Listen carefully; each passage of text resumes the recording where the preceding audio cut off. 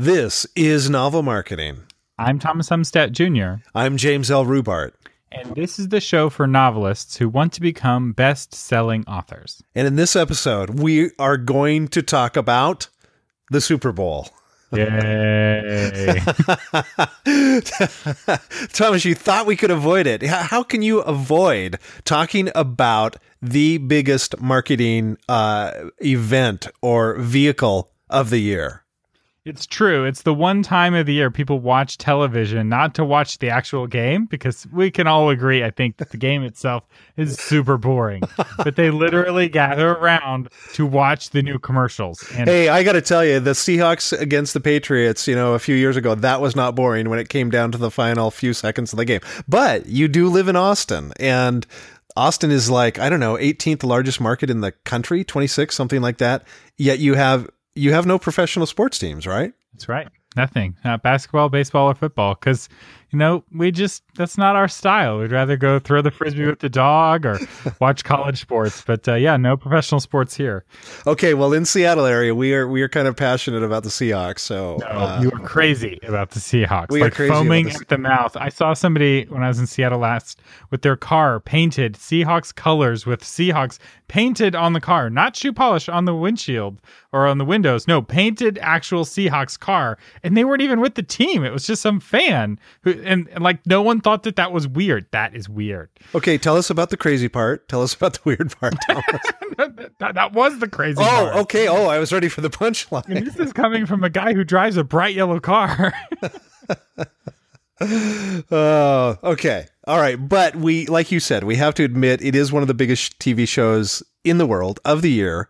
And if you have the money, right? If you have the money, it combats fragmentation of media like nothing else. I mean, it is still the way to reach a mass audience like no other. Yes, and in this episode, we're going to be talking about how you can have your very own Super Bowl commercial for the low price of $5.5 million. That's right. That's right. It is crazy, right? Because when the first Super Bowl, I think, was 67, and the cost was $42,000 for a 30-second spot, and now it's $5 million. Those dollars were exchangeable for silver. Actually worth something back then. That's a good point. That's a good point. Probably. Yes. But I guess the point of that is spending that kind of money, you have to come up with a great ad. And if you're advertising right? If you're advertising in your newsletter, or you're advertising in a Facebook ad, or you're advertising in a blog post, I mean, everything you do really is advertising your books. You have to have a great ad as well. And so there's a few things I think we can learn from Super Bowl ads. That's right. We are now giving you all permission to watch the Super Bowl and call it work research. So you're like, honey, I'm not watching the game. I'm doing research for marketing. I'm going to learn about marketing for my book. I'm going to learn principles of marketing. But actually, you will. Because if a company spends $5.5 million on an ad, you can bet your bottom dollar that they're going to make sure that every single second of that ad is maximized. Exactly. They've when we say they spent $5 million, you guys know this, that they have also spent millions on the ad itself. So it's not a $5 million expense. It could be a $7 million expense. And in some cases, even more than that. You hire a big name Hollywood director. That happens often.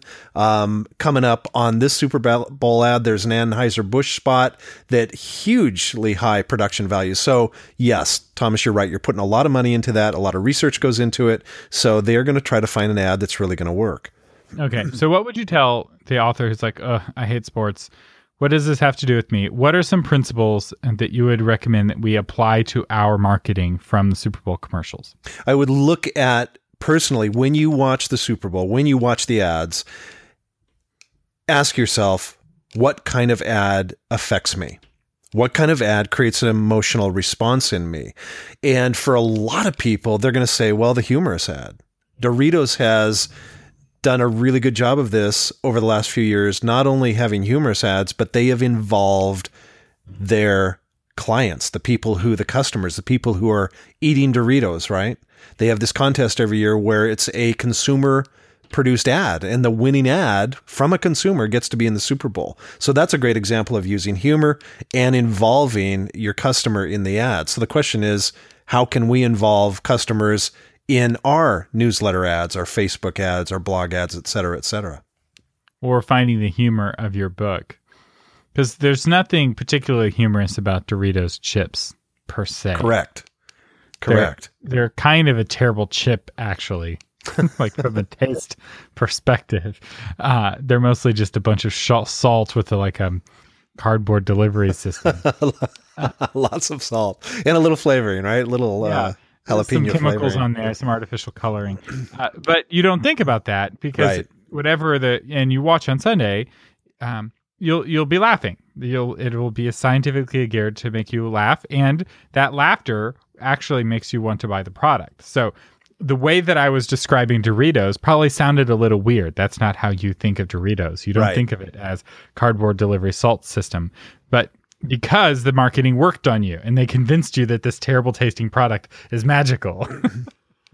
Yeah, and so you were buying the product and you're feeling good about the product because you felt good when you were laughing. Now you're feeling good using the product. Let's give a really specific example from an author. There's this author who writes thrillers called Brad Metzler, and he's had a number of New York Times best-selling books. He came out with a book a number of years ago now, and it just got hammered. I mean, it just absolutely got panned by most people who read the book and most people who reviewed the book. What he did with that is he took a video camera around, and he had all these people going, yeah, the book's horrible. I couldn't even stand reading it. And he interviewed his grandmother, who said, yeah, this book was just garbage. It was horrible. Why would anybody pick this thing up, right? He used humor to turn the whole situation around, and he got thousands and thousands of hits on this video, called attention to himself, called attention to the book by using humor. Although maybe in your marketing, don't make fun of the fact that the book is so terrible. Yeah, that's just an example. Just an idea. Okay, what are some other ideas that we can? Well, going for the heart, right? If you going for the heart, look at some of the Super Bowl ads that go for the heart.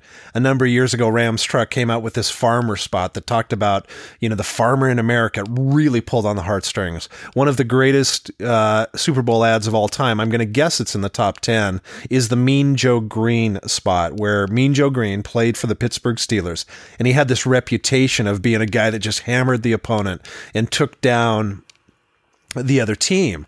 And Coca-Cola had this spot with him, and this little boy comes up and has a Coke, and you see this soft side of Mean Joe Green come out, and it just became this iconic, great feeling Super Bowl ad. Again, back to your point, they're just selling fizzy sugar water, right? But you're not really buying fizzy sugar water. You're feeling this artificially colored sugar water. Yes. So again, go for the heart. That definitely sells. That's right. And if you want to know what Coca-Cola really tastes like without all of the marketing convincing you that it tastes good, give Coca-Cola to a child for the first time, like a very, very small child that has never had any sort of carbonated, sugary beverage, and watch their facial expression. That is the normal facial expression when one has Coca-Cola. Yes. But that's not what the commercial. No, that's I'm right. being super cynical. I'm just down on sports, I guess, or at least on the Super Bowl. My team lost. It's sour grapes. But these don't have to be very expensive. Oftentimes, Super Bowl commercials are very expensive. But I saw one. I think it may have been for Dodge Trucks actually, and it was basically a bunch of photos with the voiceover on top. And it was powerful and it was emotional. And I think it was about America or something. I don't remember the exact commercial, but it was something that you could have done. I could have done with Keynote on my Mac. Yep. Yep. I bought 50 different stock photos, sliced them together, and recorded some me talking over the stock photos, and then maybe added some music.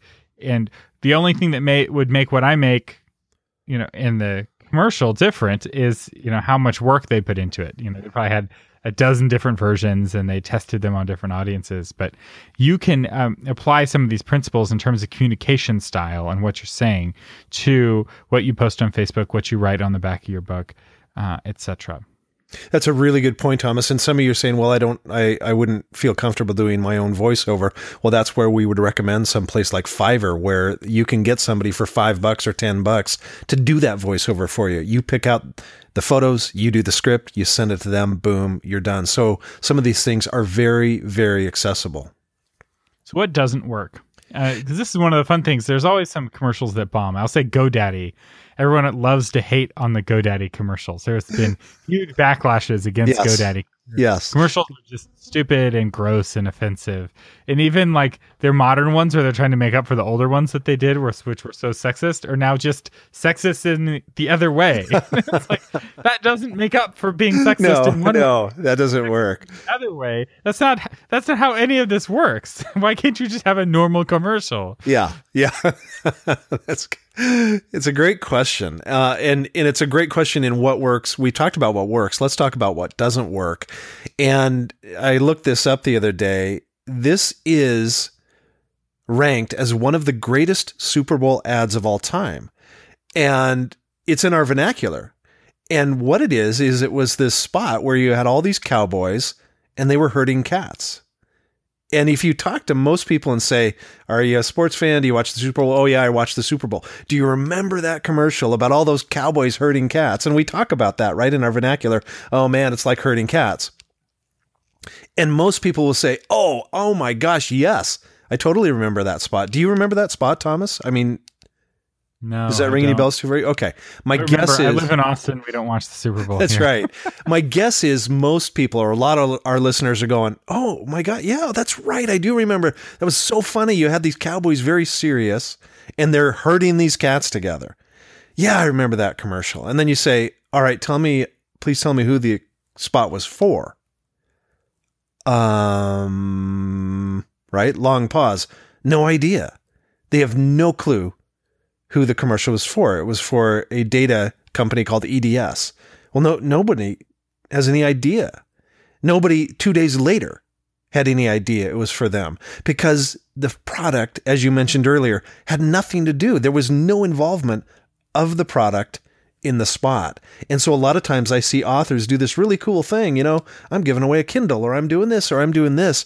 But the actual ad has nothing to do with their book. It's not based on the theme of the book. There's no tie-in. There's no emotional through line. And so the ad fails. Again, filming that spot, herding cats, had to cost millions of dollars plus the time spent.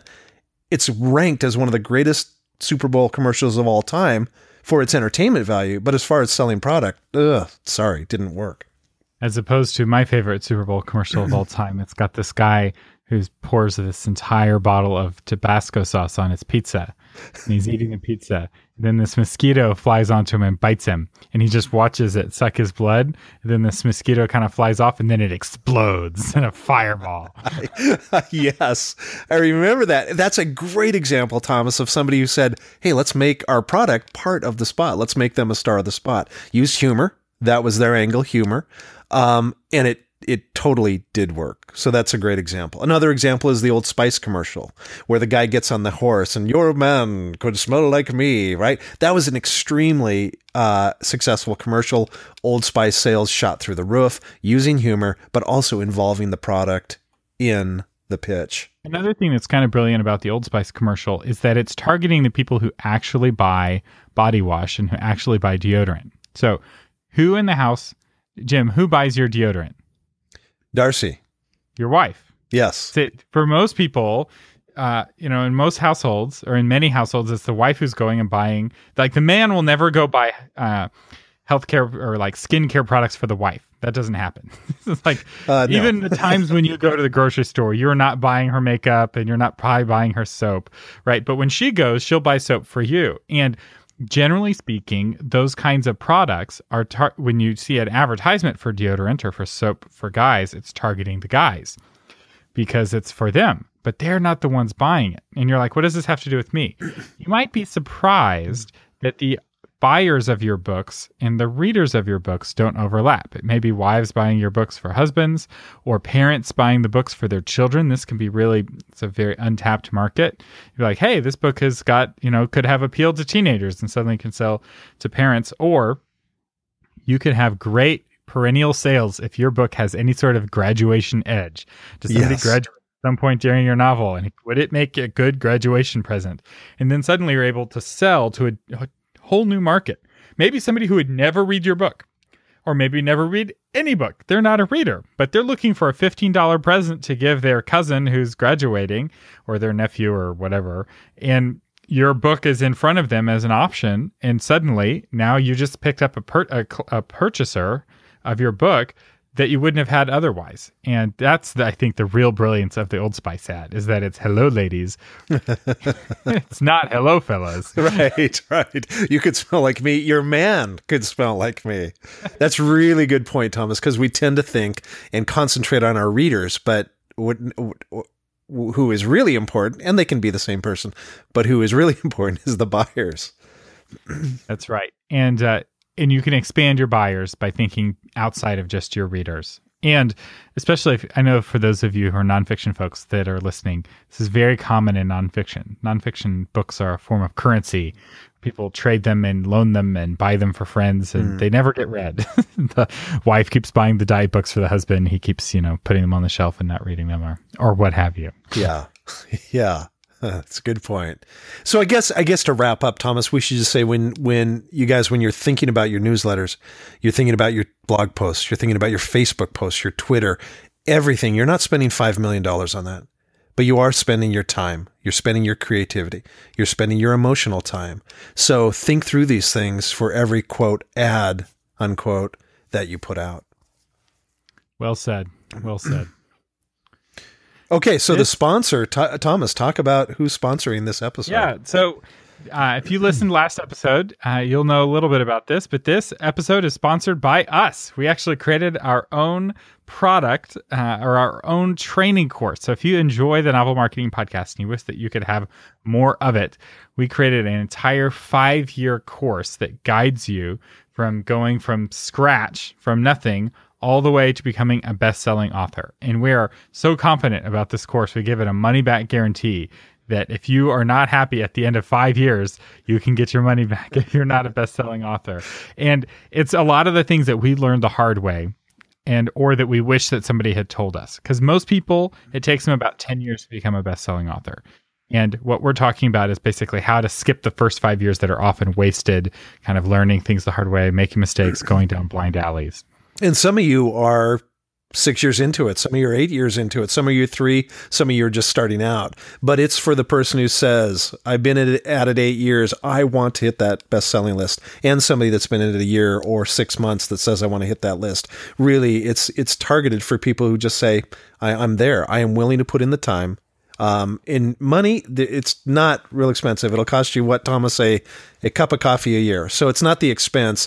We'll just warn you up front. The cost is going to be, are you willing to put in the work? But if you are, this is a detailed plan that will tell you exactly how to get to the bestseller list.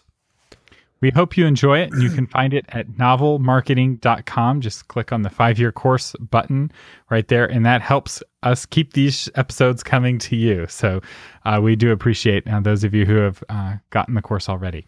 And if you want to hear your name and your book and your website mentioned on this podcast, pretty easy to do it. Just leave us a review on iTunes with your name and the book title. Even a bad review, we can take that. And if you like the podcast, the best way to help us out is to make sure you're subscribed. You've been listening to James L. Rubart and Thomas Umstattd Jr. on the Novel Marketing Podcast, giving you novel ideas on how to promote yourself and your writing offline, online, and everywhere in between.